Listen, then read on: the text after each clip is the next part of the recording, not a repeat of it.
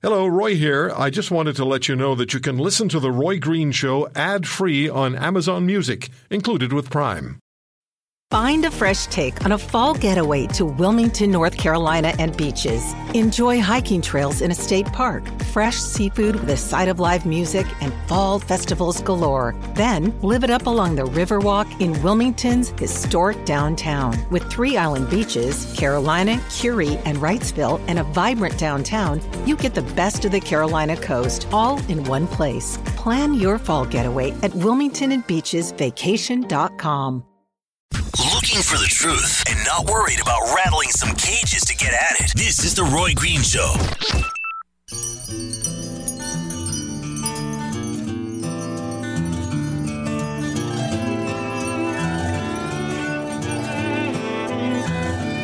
Well, I built me her raft and she's ready for flow.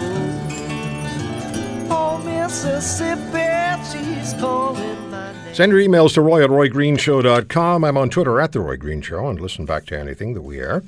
And the podcast at RoyGreenshow.com, and you can add your thoughts to my blog posts on the webpage as well. Next hour, we're going to talk about Donald Trump. It's something we haven't done for a long time. Long time. And I'm going to ask you a question that will compare Trump to Trudeau. But we have a conversation about Donald Trump first. A lot of the things that are going on in the president's orbit right now. That's coming up in the next hour. Iran in the news globally. We spoke yesterday with Tom Quiggin about the Iranian situation with the Americans pulling out of that deal. And one of the things that was brought up, that's the JCPOA deal.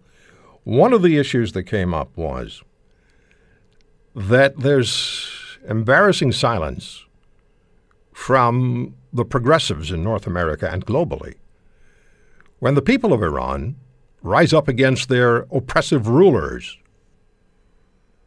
Justin Trudeau, the British government, Angela Merkel, all outspoken about Trump pulling out of the Iran deal. Oh, shouldn't do that. No, we want to keep that going. But when the people of Iran rise up against their oppression, as they did in January of this year, nothing is said. Nothing. They go silent. All of the leftists go silent. Trudeau wasn't heard from for 6 consecutive days as these people fought for their freedom. It's very disturbing. Nazarin Ashfin Jam is a Canadian human rights activist whose family fled Iran in 1979.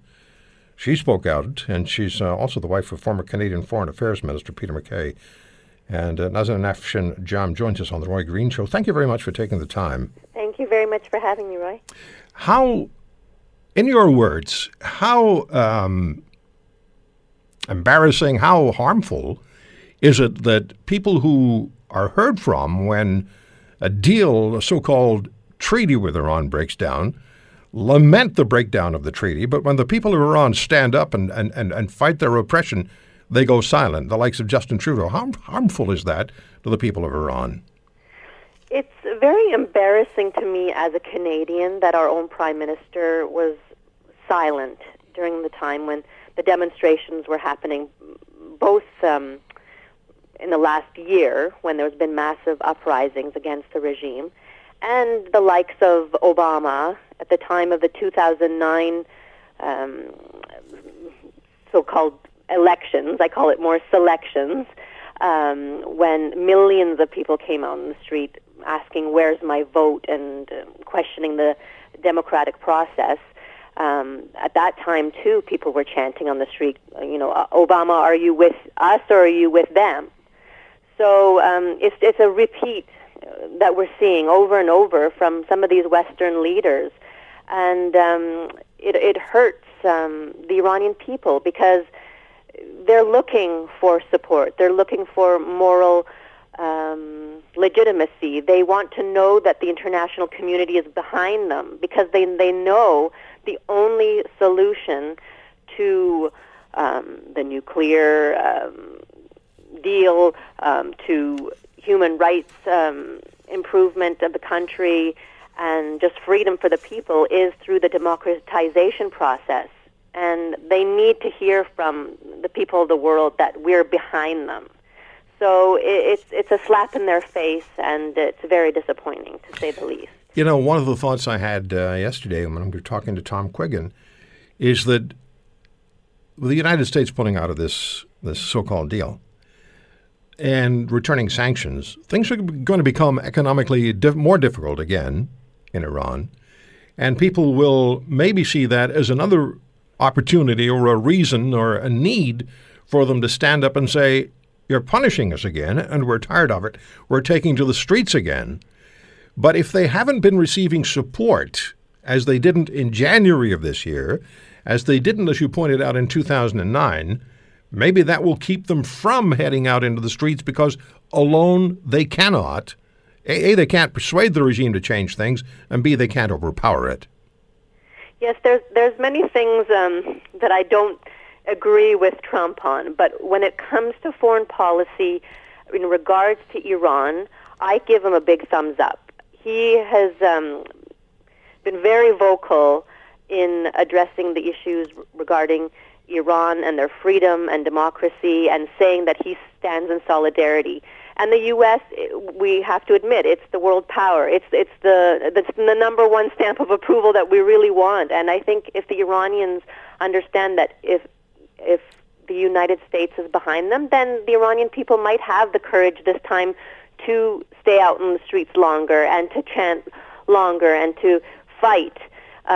Yes, these sanctions will hurt temporarily, but I believe there's a price to pay when you want to achieve freedom and democracy, short-term pain for long-term gain. And that's the thing, the short-sightedness that the Western leaders have had in terms of maybe thinking of their own pockets and trade deals. Mm-hmm. But what they have to understand is in the long run, everybody will benefit from putting a stand against the Iranian regime and anything they stand for, whether it's the deal or other things, and supporting the people. Do you still have family there? I do. I do still have aunts and uncles and cousins and a lot of people. Yeah. Mm-hmm. It was painful to watch in January, very painful to watch last January. As the people, it takes a lot of courage to stand up to a bully regime that is not shy to use force on you, that is not shy to make you pay an excessive price, including possibly losing your life. It takes a lot of courage to stand up and do that, and to have our leaders, quote unquote, cower. Was extremely embarrassing and does not augur well for a time we may need them to stand up for us. Absolutely. The people are sacrificing their lives every day, mm-hmm. even though we don't hear about it as much. The demonstrations continue. Trade unions and students and regular people that are not just standing up because they're feeling the pain of the demise of the rial and the financial situation, right. But you see it continuing. The embers are burning, and they just need the sustained support of the international community. Ms. Afshinjan, thank you so much for joining us. Thank you for doing that. Thank you very much. All the very best to you. I was just thinking about how much courage it takes to do what the people of Iran did, and for our leaders to wimp out. But somehow Trudeau has all sorts of time for terrorists. We'll talk about Trudeau a bit in the next hour, and Donald Trump, too. Stick around.